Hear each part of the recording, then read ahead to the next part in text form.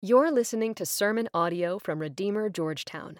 For more information about Redeemer Georgetown, connect with us on social media or check us out at www.redeemergeorgetown.com. This morning, as we look at what we call the Lord's Prayer, probably more rightly it should be called the Disciples' Prayer. Because this is the prayer, this is the how-to on prayer. This is what Jesus taught his disciples, a model prayer. And if you'll notice the sequence of how it goes, there are 7 requests inside this disciples' prayer. The first ones, the first 3, aim up. And then the last 3, 4 are horizontal. They look around. They are right here down on the ground where we live. They're asking God for something down here. And it's important to see this because God is for your joy. Always for your joy. God is inviting you into joy. He's inviting you into relationship with himself. He is calling you deeper into himself, into relationship with him. And so as you pray, you begin to pray by saying, Our Father.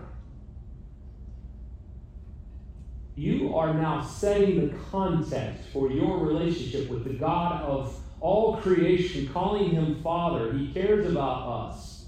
He sees us. He hears us. He shepherds us. He provides for us. He heals us. He gives us rest. He gives us shelter.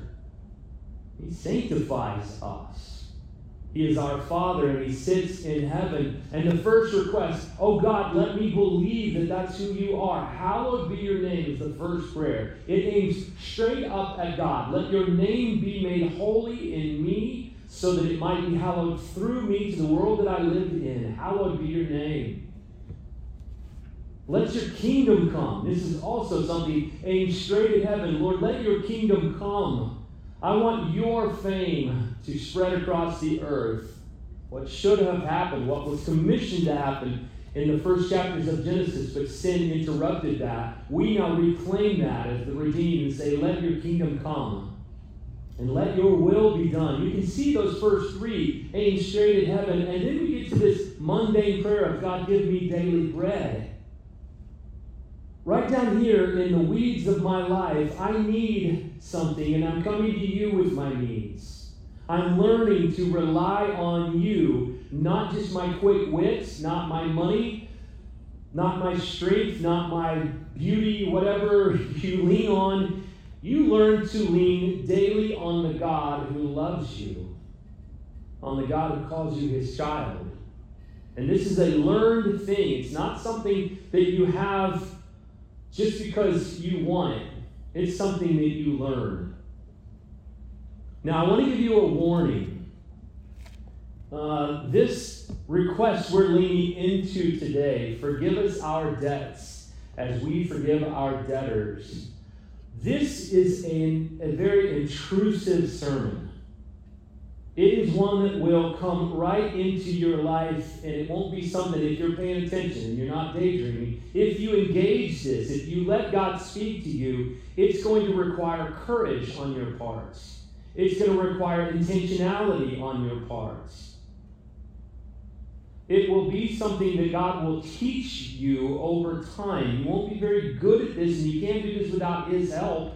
But as you learn to walk in grace, as you learn to walk in forgiveness and learn what it is to receive forgiveness from God and to give forgiveness to others, this is something that you will learn, and this is something that is very difficult to do. You can't do it without the grace of God. And so I want you to know that as you mature in Christ and as you learn these things, some of them are very hard. And those hard things of the Lord, they're not hard to understand, they're hard to accept. They're hard to walk forward in. As you learn how to do these things, you'll find that there is joy. There's joy waiting for you. And I want you to receive this, that God is calling you to this because of his love for you. He is shaping Christ in you. If you don't learn to do this, it doesn't mean you're not saved. It plenty of people that are saved that just won't grow much, spiritually speaking, in this life. They will wander through life with a very, how do you want to say, not deep walk with God. They talk to Him, they share with Him, but it is not vibrant. And the worst part of it is that they grow old and they get cynical. They get cynical. They don't believe good anymore. They don't believe that people will be good in the church to them. They don't believe God is good to them. They just wander through life growing older and more cynical as they go, where they don't believe the promises of God very much at all. And here's why that is so sad. We were created for Him. We were created for His glory. He put us on this planet at this season, in this very area, so that we could know Him and reflect His goodness, His kindness, His glory, His majesty to this area, Georgetown, in 2023. Purpose. I want you to learn how to pray, because I know how good it is when you learn how to pray. So let's look at a roadmap that I think might help you understand where this sermon is going. First, we see that, as I just explained, forgiveness is a process. It's a daily forgiveness that you learn to walk in. You grow in forgiveness, both the receiving of that forgiveness and the giving away of that forgiveness. So the second part we're going to look at is that we need forgiveness. I know that may sound very easy for some, and some are like, of course I know that. Well, there's something more to look at more deeply in that we need forgiveness, and that thirdly, we need to forgive others. And so what I want to do is I want to move into some of the context, and I want to talk about what sin is. And why do we have to talk about such unpleasant things? Well, we have to because if you don't truly understand your need for God's grace, your need for His mercy, you won't appreciate it very much. He who is forgiven much loves much. And as we start to see and understand what sin is, then we begin to treasure and value our Savior in a way that we did not before. So what is sin? Well, believe it or not, there's over 30 plus words in Scripture for this word sin. Mostly in the New Testament, you'll get 5 different words. But what we have, broadly speaking, are sins of commission and sins of omission. Broadly speaking, sin just means this, that you miss the mark. You miss the bullseye. You miss the target, the center of the target. And by missing God's perfect standard, you have sinned. Sins of commission would be transgression, as we understand it, that there is a crossing of a known boundary. It is an act, a thought. It is a word that commits a sin against God and against others. And it has a cost. It's expensive.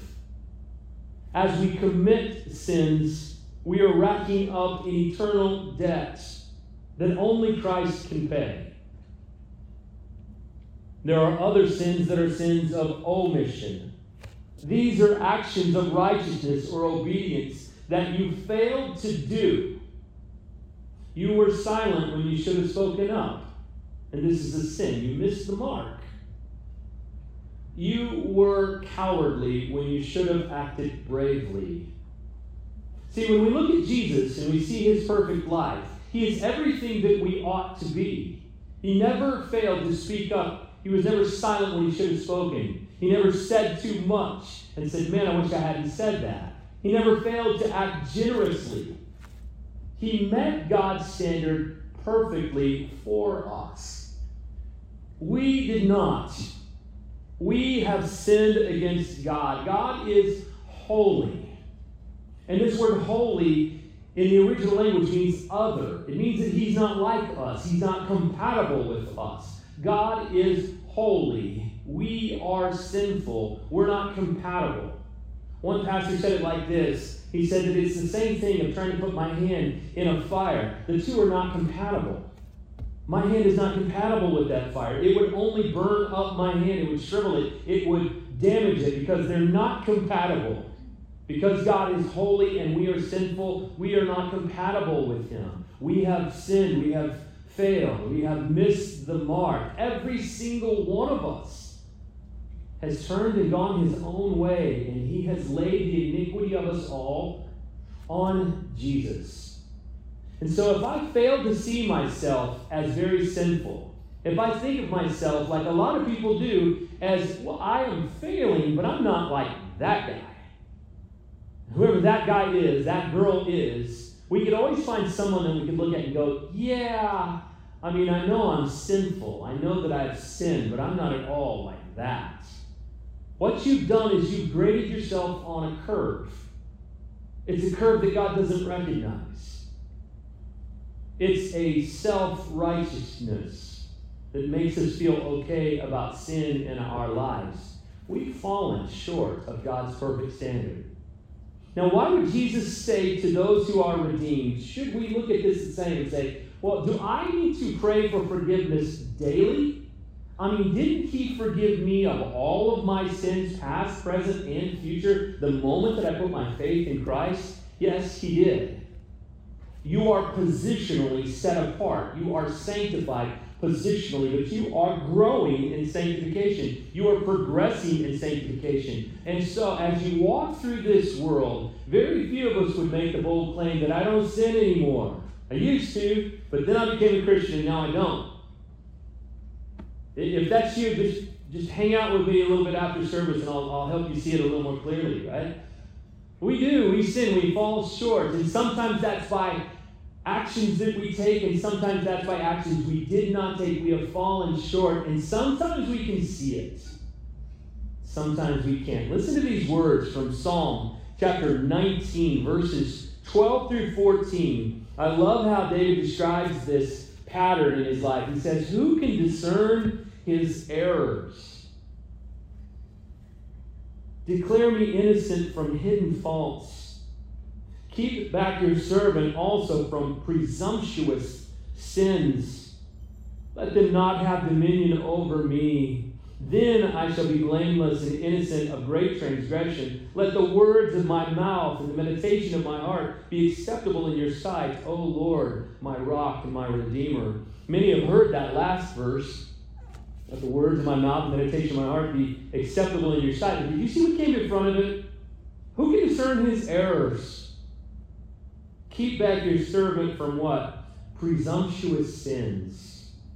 Sins that I'm fully aware of in my life. Keep me back from committing those sins that I know about.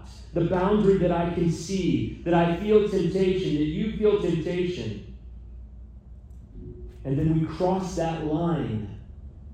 We cross the line that says, no, don't go any further. We walk right by it. He says, keep me from presumptuous sins. Those are ones that I am aware of. But what are the other ones?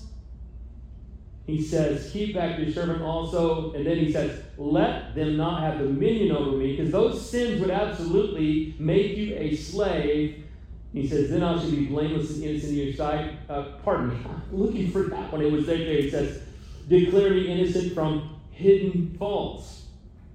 Hidden faults? Hidden faults. Ones I can't even see. I know about the presumptuous sins, but I don't know about the hidden faults. They're hidden to me.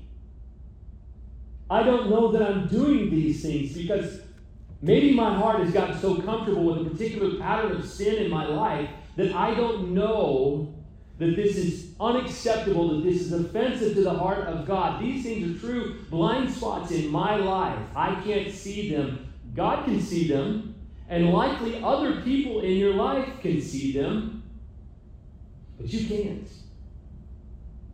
And these are the sins that we need to learn to confess. When we see God in His glory, when we see Him as majestic, when we see Him as holy, we will start to see our sin. And as we interact in community, both with God and the church, our hidden faults will arise. Someone will help us, if they love us, to say, hey, this is not a yellow blinking light. This is a red blinking light. And someone who loves you will pull you aside. And this is why we love to promote gospel communities, because you're going to need other Christians in your life so that you can grow into the image of Christ. And so, friends, listen closely to me. If God is who we think He is, if God is holy, if God is perfect, if we are sinners and we recognize this sin, then we start to find ourselves in need of mercy, in need of grace. Standing in the glory and the light of His presence, we start to see our sin in a brand new light. And rather than that leading to despair, you know what that leads to? Confession. Saying to God, I see it, and I agree with you. See, the problem with sin is the same lie from the very beginning in Genesis 3. Sin promises you this. You can sin against God, you can disobey God, and it will satisfy you and cost you nothing. And the more you find yourself in the midst of sin, the more you get brain fog about right and wrong. And you'll start doing things, listening to things, participating in things that you can't even discern as error anymore, because you are carried along by an enormous current in the culture and in your heart once sin starts to find its way. But as the Lord reveals sin to you, and He shows you what 1 Peter chapter 2 says, chapter 2 and verse 11, Beloved, I urge you as sojourners, exiles, to abstain from the passions of the flesh, which wage war against your soul. It's not going to give you joy. It's not going to give you freedom. It's going to give you slavery. It wages war against your soul, this sin. How do I get out of that? I confess. I go to my Father and say, forgive me. Cleanse me. I need your grace. I need your mercy. We read earlier this morning from Psalm 32. I think it was the call to worship, Jamie, or was it? Yeah. Just listen to how David describes his confession after his great sin with Bathsheba. Verse 5 says, I acknowledged my sin. Listen to the different words for sin. I acknowledged my sin to you, and I did not cover my iniquity. I said, I will confess my transgressions to the Lord, and you forgave the iniquity of my sin. You see this? We need His grace. As you sit there right now, if you've trusted in Christ, your sin is forever covered by the grace of God. But your feet get dirty in this life, and you must relationally go to Him, confessing to Him, Father, I have sinned. I'm not going to ignore it. I'm not going to hide it. I'm going to, as I move forward in this life, confess and agree with you about my sin. And God will forgive the guilt of your sin. And then David says right after that, therefore let everyone who is godly offer prayer to you at a time when you may be found. You know what he's saying? I confessed and found freedom and joy, and I want you to find the same thing. So confess your sin. Find that you have a forgiving God who is willing to forgive. And see, all of this sets the stage for the next statement, that God would forgive us as we forgive others. I fear that if you don't spend a little bit of time just asking God to reveal sin in your life, you'll get very comfortable with sin. You'll start to think God's comfortable with it. And as you pray daily, God, I want to confess my sin. Several years ago, I was on a prayer retreat. I was walking. It was in Florida. I was just walking and praying. I was not happy about something that was going on in my church at the time. And I was letting God know what I was not happy about. I was emoting, I guess you could say, and I was telling God about it. And as I was talking, I feel like God said inside my soul, Robert, you've complained a lot, but you haven't thanked me. And I knew it was him. I mean, I just knew the Lord had spoken to my heart that day. You've complained a lot, but you haven't thanked me. And I spent the next hour just thanking God for all the good things he had done in the church, all the good things he'd done in me, in spite of me. God revealed the sin of a grumbling, complaining heart that day, and I wasn't even aware of it. One other time, in my first church, I had a guy that just really didn't like me much, and he was very wealthy. And so he was trying to wine and dine people and trying to convince them that maybe I should be moved out of that role as pastor. And I remember just telling God, this just isn't fair. I'm just so mad about this. I mean, I don't understand why you're letting this guy act like this. And I feel like God just said to me, yeah, stop fearing man. Isaiah chapter 2, verse 22, listen to this. Stop regarding man, in whose nostrils is breath, for of what account is he? You know what the Lord is saying to me? You get up and you confront this problem. You go to him and tell him that he has sinned. You've been afraid of this guy because he's wealthy. He doesn't control your job, I do. He doesn't have authority over the church, I do, and I've placed you there, and I want you to engage the problem. And don't be afraid of what may happen if you do. Trust me and obey me. So, as I say this, I just want you to think about something. Because what's coming next is really hard. What I'm about to say to you, it's going to be really hard for some of you to accept. Let's just start with this. God, I need grace. Every single day, I need your grace. I need forgiveness. Help me, search me, know me, see if there's any hurtful, anxious way in me, is what David says in Psalm 139. And so you invite the Spirit of God to reveal sin in your life, patterns, attitudes, actions, words, things that you need to confess to God and ask him for mercy and grace. And as you receive that, you will say, I have needed and received so much grace that what comes next will make sense to you. We don't only need to receive forgiveness and need to be forgiven, we also need to forgive others. We need to forgive others.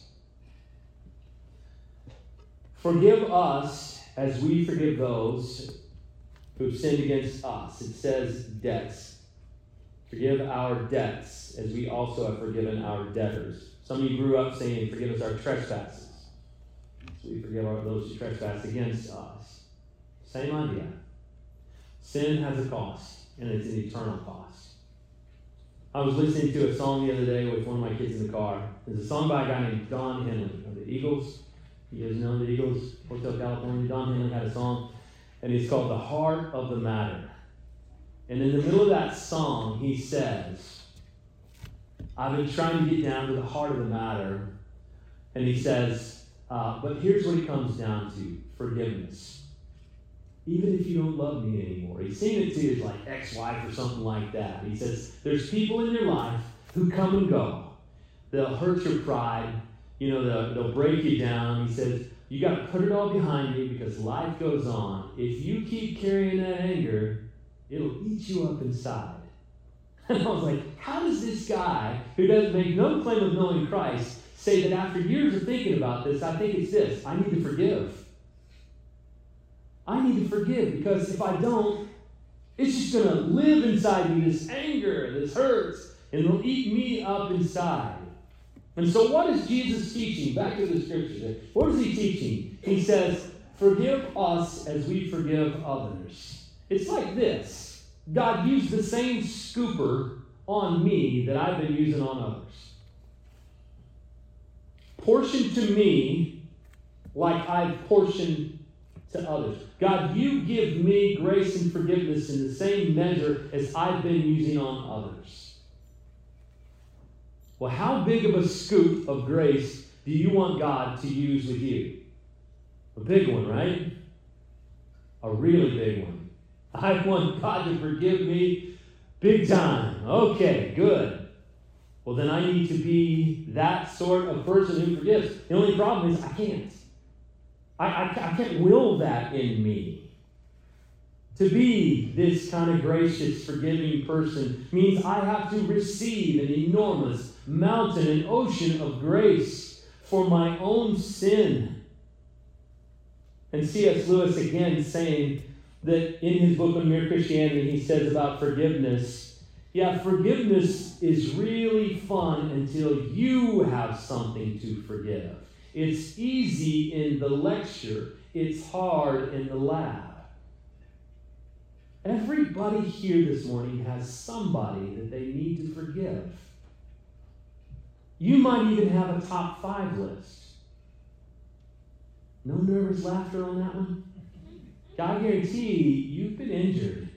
And you might be able at this moment to say, this person has injured me more than anybody in the world. In all of my life, this person. And it didn't take you long to think of who that is for you. But you've got a number 2, a number 3, and a number 4. You've been injured by the sin of others. And you need to forgive. You need to forgive. Now, this is what else C.S. Lewis said in that book. He said, yeah, I could just hear people even now saying, well, that sounds easy for you, but I'd like to know how you would feel if you were a Polish Jew living in Krakow in 1941. Then let's hear your words on forgiveness. He said, actually, I'd like to know that too.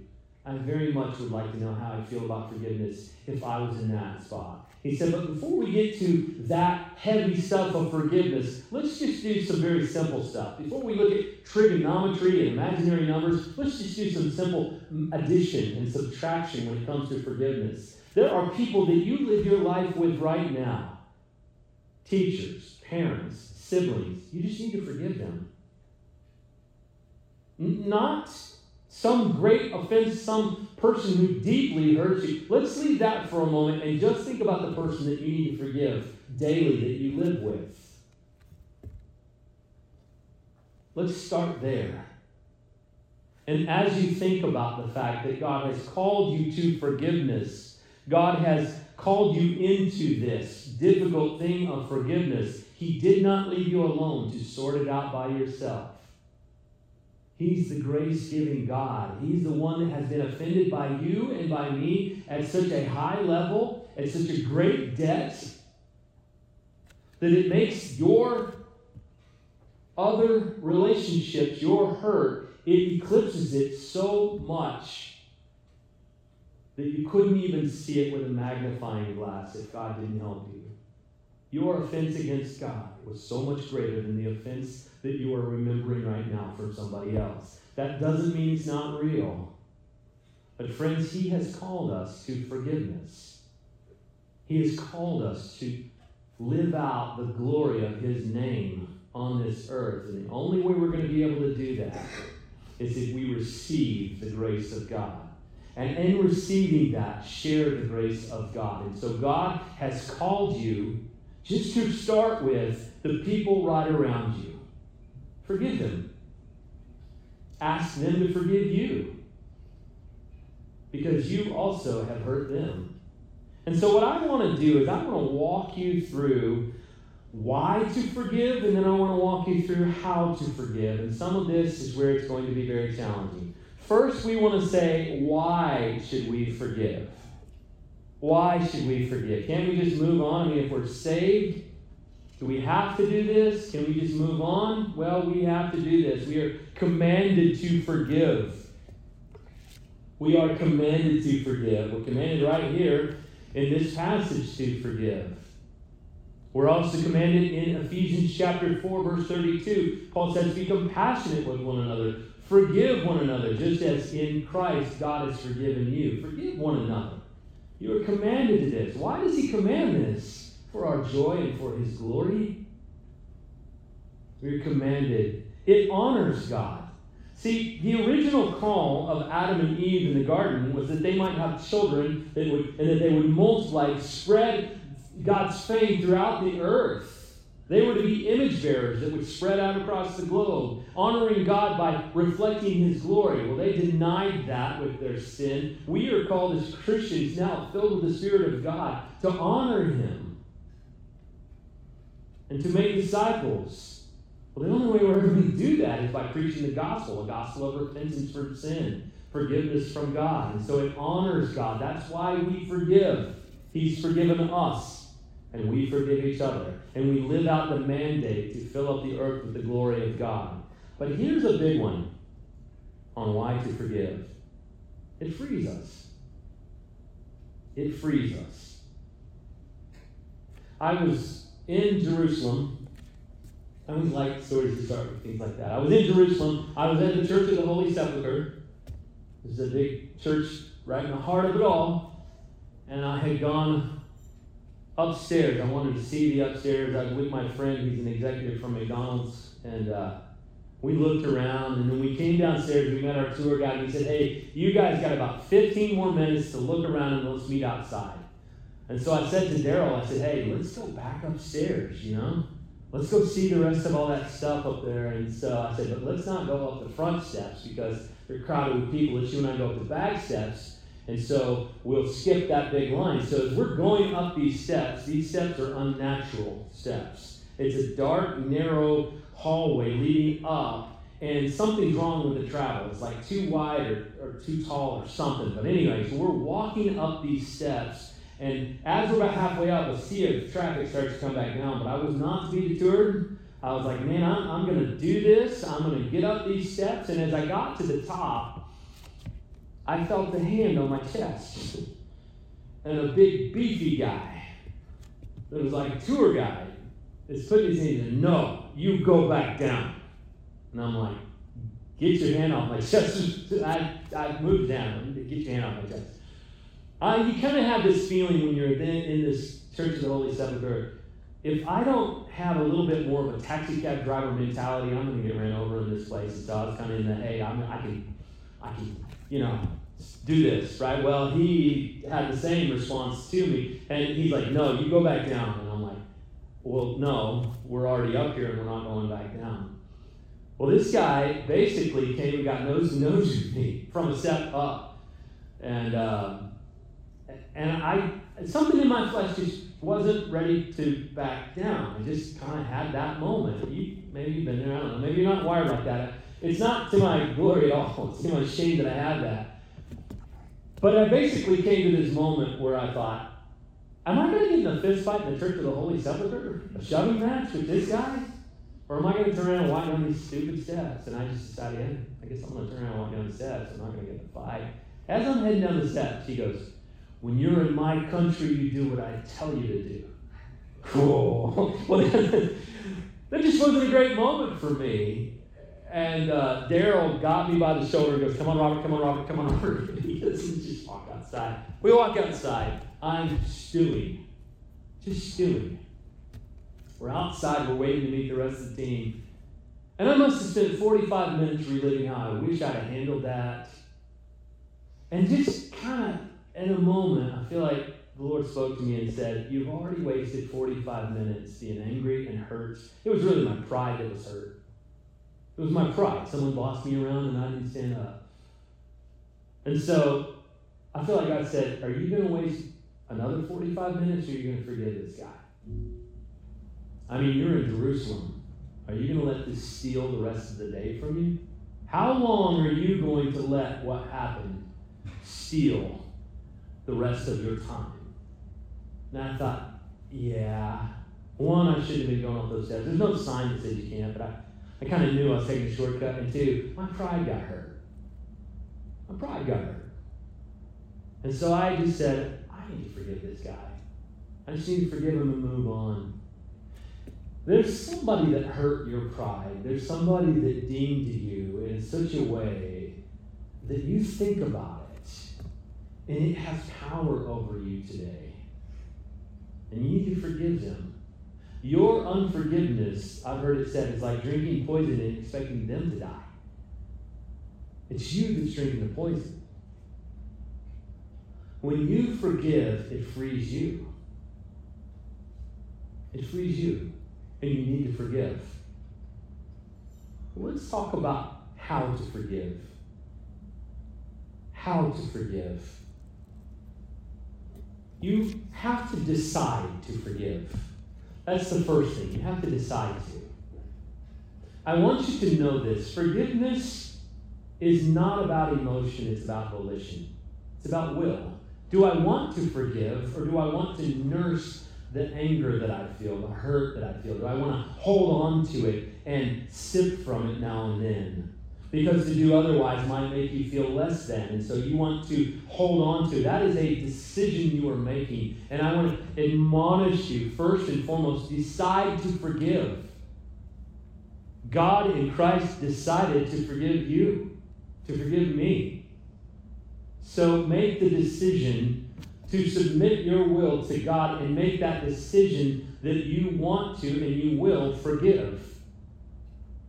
It's not about how you feel right now. This is about a choice that you're going to make. It's probably going to involve something that is really difficult. It's the word called lament, and we don't speak about it enough.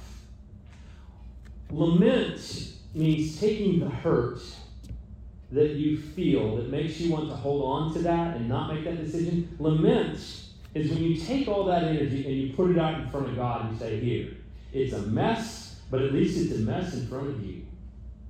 And so I'm going to take the hurt, I'm going to take the anger, I'm going to take the disappointment, I'm going to take the shame of it all, the feelings of it all, and I'm going to lament in front of you that this thing happened, this decision was made, this action against me happened, this thing that I did, whatever it is, I'm going to lament, feel the hurt, but I'm going to feel it differently this time. I'm going to feel it right here in front of you. I'm going to cry about it, but I'm going to cry about it in your throne room. And this is a decision that takes a lot of courage. It's not easy to do. Because a lot of times, the hurt that you're feeling includes with it shame.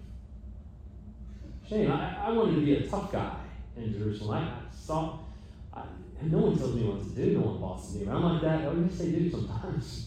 Now, fight it out or submit and humble yourself. You know, there was something that I needed to carry in front of the Lord and say, if I don't do this in front of you, it's not going to go anywhere. It's going to live in me, and it's going to make me septic.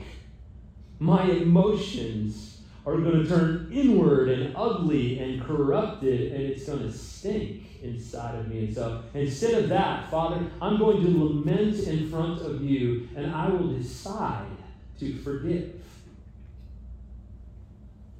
with my volition. Number two, I want you to see that forgiveness is a journey more than a destination. Be patient. See, some of you are thinking, if I forgave this person, why do I still feel so raw about it? Did I really forgive them if I'm always thinking about it and I'm just still hurt and angry? Friends, forgiveness is more of a journey when the pain was really deep, when the incident was really hurtful, when the season was really ugly and hard. You are on a journey of forgiveness. Take the next step. Don't think that it was a one and done, that if I forgave this person, it's over and I don't think about it anymore. Okay, you might. And when it comes up at the most inopportune times and you still feel like you haven't forgiven, just say to God, I need to take another step forward with you in forgiveness. Help me to forgive what I just remembered this time. And then it comes up again, and then you bring it right back into the presence of God, and again, you make the decision, I will lament and I will forgive. And here's what you're going to find. Over time, you won't be in the place you started. You'll be in a whole different place. And when you remember the thing that hurt most, you will not feel the sting. You'll feel peace. You still hate what happened, but it won't run you. And it shouldn't run you anymore. You should not carry with you continual hurt and anger that is unresolved. Carry it straight into the throne room of God. And as you do, step by step, day by day, month by month, you will find yourself looking up and realizing you have forgiven. And it was a journey. So be patient. Just be patient. Now here's something that you need to hear, because some of you are having a real struggle right now with this. Reconciliation and forgiveness are two separate things. Okay? You can forgive and you should forgive now. Jesus forgave those who were crucifying him. Father, forgive them. They do not know what they are doing. So you can forgive anyone. That doesn't mean that they are reconciled with you. Reconciliation is something totally different, and it cannot happen if the person doesn't repent. You can't reconcile with somebody who is onwardly moving in their sin. You are called to forgive. You are not necessarily called to reconcile and say, I'm just going to accept the sin that you're committing and invite you right back into the same place you were in. That's what reconciliation would be. If I'm really forgiven, well, then we're reconciled. No, you're not. Reconciliation happens when there is repentance. And as somebody repents, then you can start working out reconciliation. It is also a process. And it may well never end where it started. It may look very different in your relationship. But these are separate things. I reconciled with my dad even more after he died. I had to forgive my dad, and I did. And we reconciled our relationship. And then after he passed, we reconciled even more, just as I prayed and as I worked it out with God. And so reconciliation is a totally separate thing from forgiveness. And some of you need to hear that, because it sounds like, well, if I forgive, true forgiveness would mean that everything's hunky-dory and we're all back to having Thanksgiving dinner together. Maybe not. Maybe. Maybe someday. And maybe not. Two separate things. Now, here's something else about forgiveness. You need to commit to not bring it up anymore. You're not going to bring it up anymore. You're not going to bring up the incident, the hurt, the anything. Once it's forgiven, you need to commit that you're not going to bring it up. Once you've done with it, you're not going to bring it up to God anymore. You're not going to bring it up to others anymore. Well, this person, you know all about them. And you're not going to do that anymore, and you're not going to bring it up to yourself. You're letting it go. You're letting it go. You're no longer going to nurse this thing. You're going to forgive and step back. And this also is an act of God's grace in your life. As you grow in grace and truth, and you start to understand that God has forgiven so much in your life, it will free you to forgive others. And this is the mark of a maturing Christian. Learning how to both receive from God the grace that you need every day, and then to give it away. To give away forgiveness. To forgive the person that has harmed you. And to work out what that looks like in your reconciled relationship. This is what God has done with us. He initiated it. Some of you know that in John chapter 19, that Jesus on the cross used a Greek accounting term. As he was dying, he used this term. He says, when Jesus received the sour wine, he said, "It is finished." Literally, it is paid in full. What is paid? What's paid? Our sin debt was forgiven. The only way we get to have communion with God is because of Jesus Christ. And he will help you every day learn how to both receive and give away grace and forgiveness. If you need more, if you need to talk more, set up a time and let's have coffee. I'm your pastor. I'm one of the pastors here. Michael's a pastor who's done a lot of this himself. We can help you. Talk with your gospel community leader. Tell them, I know that God wants me to forgive somebody. Would you help me take the journey? Pray with me.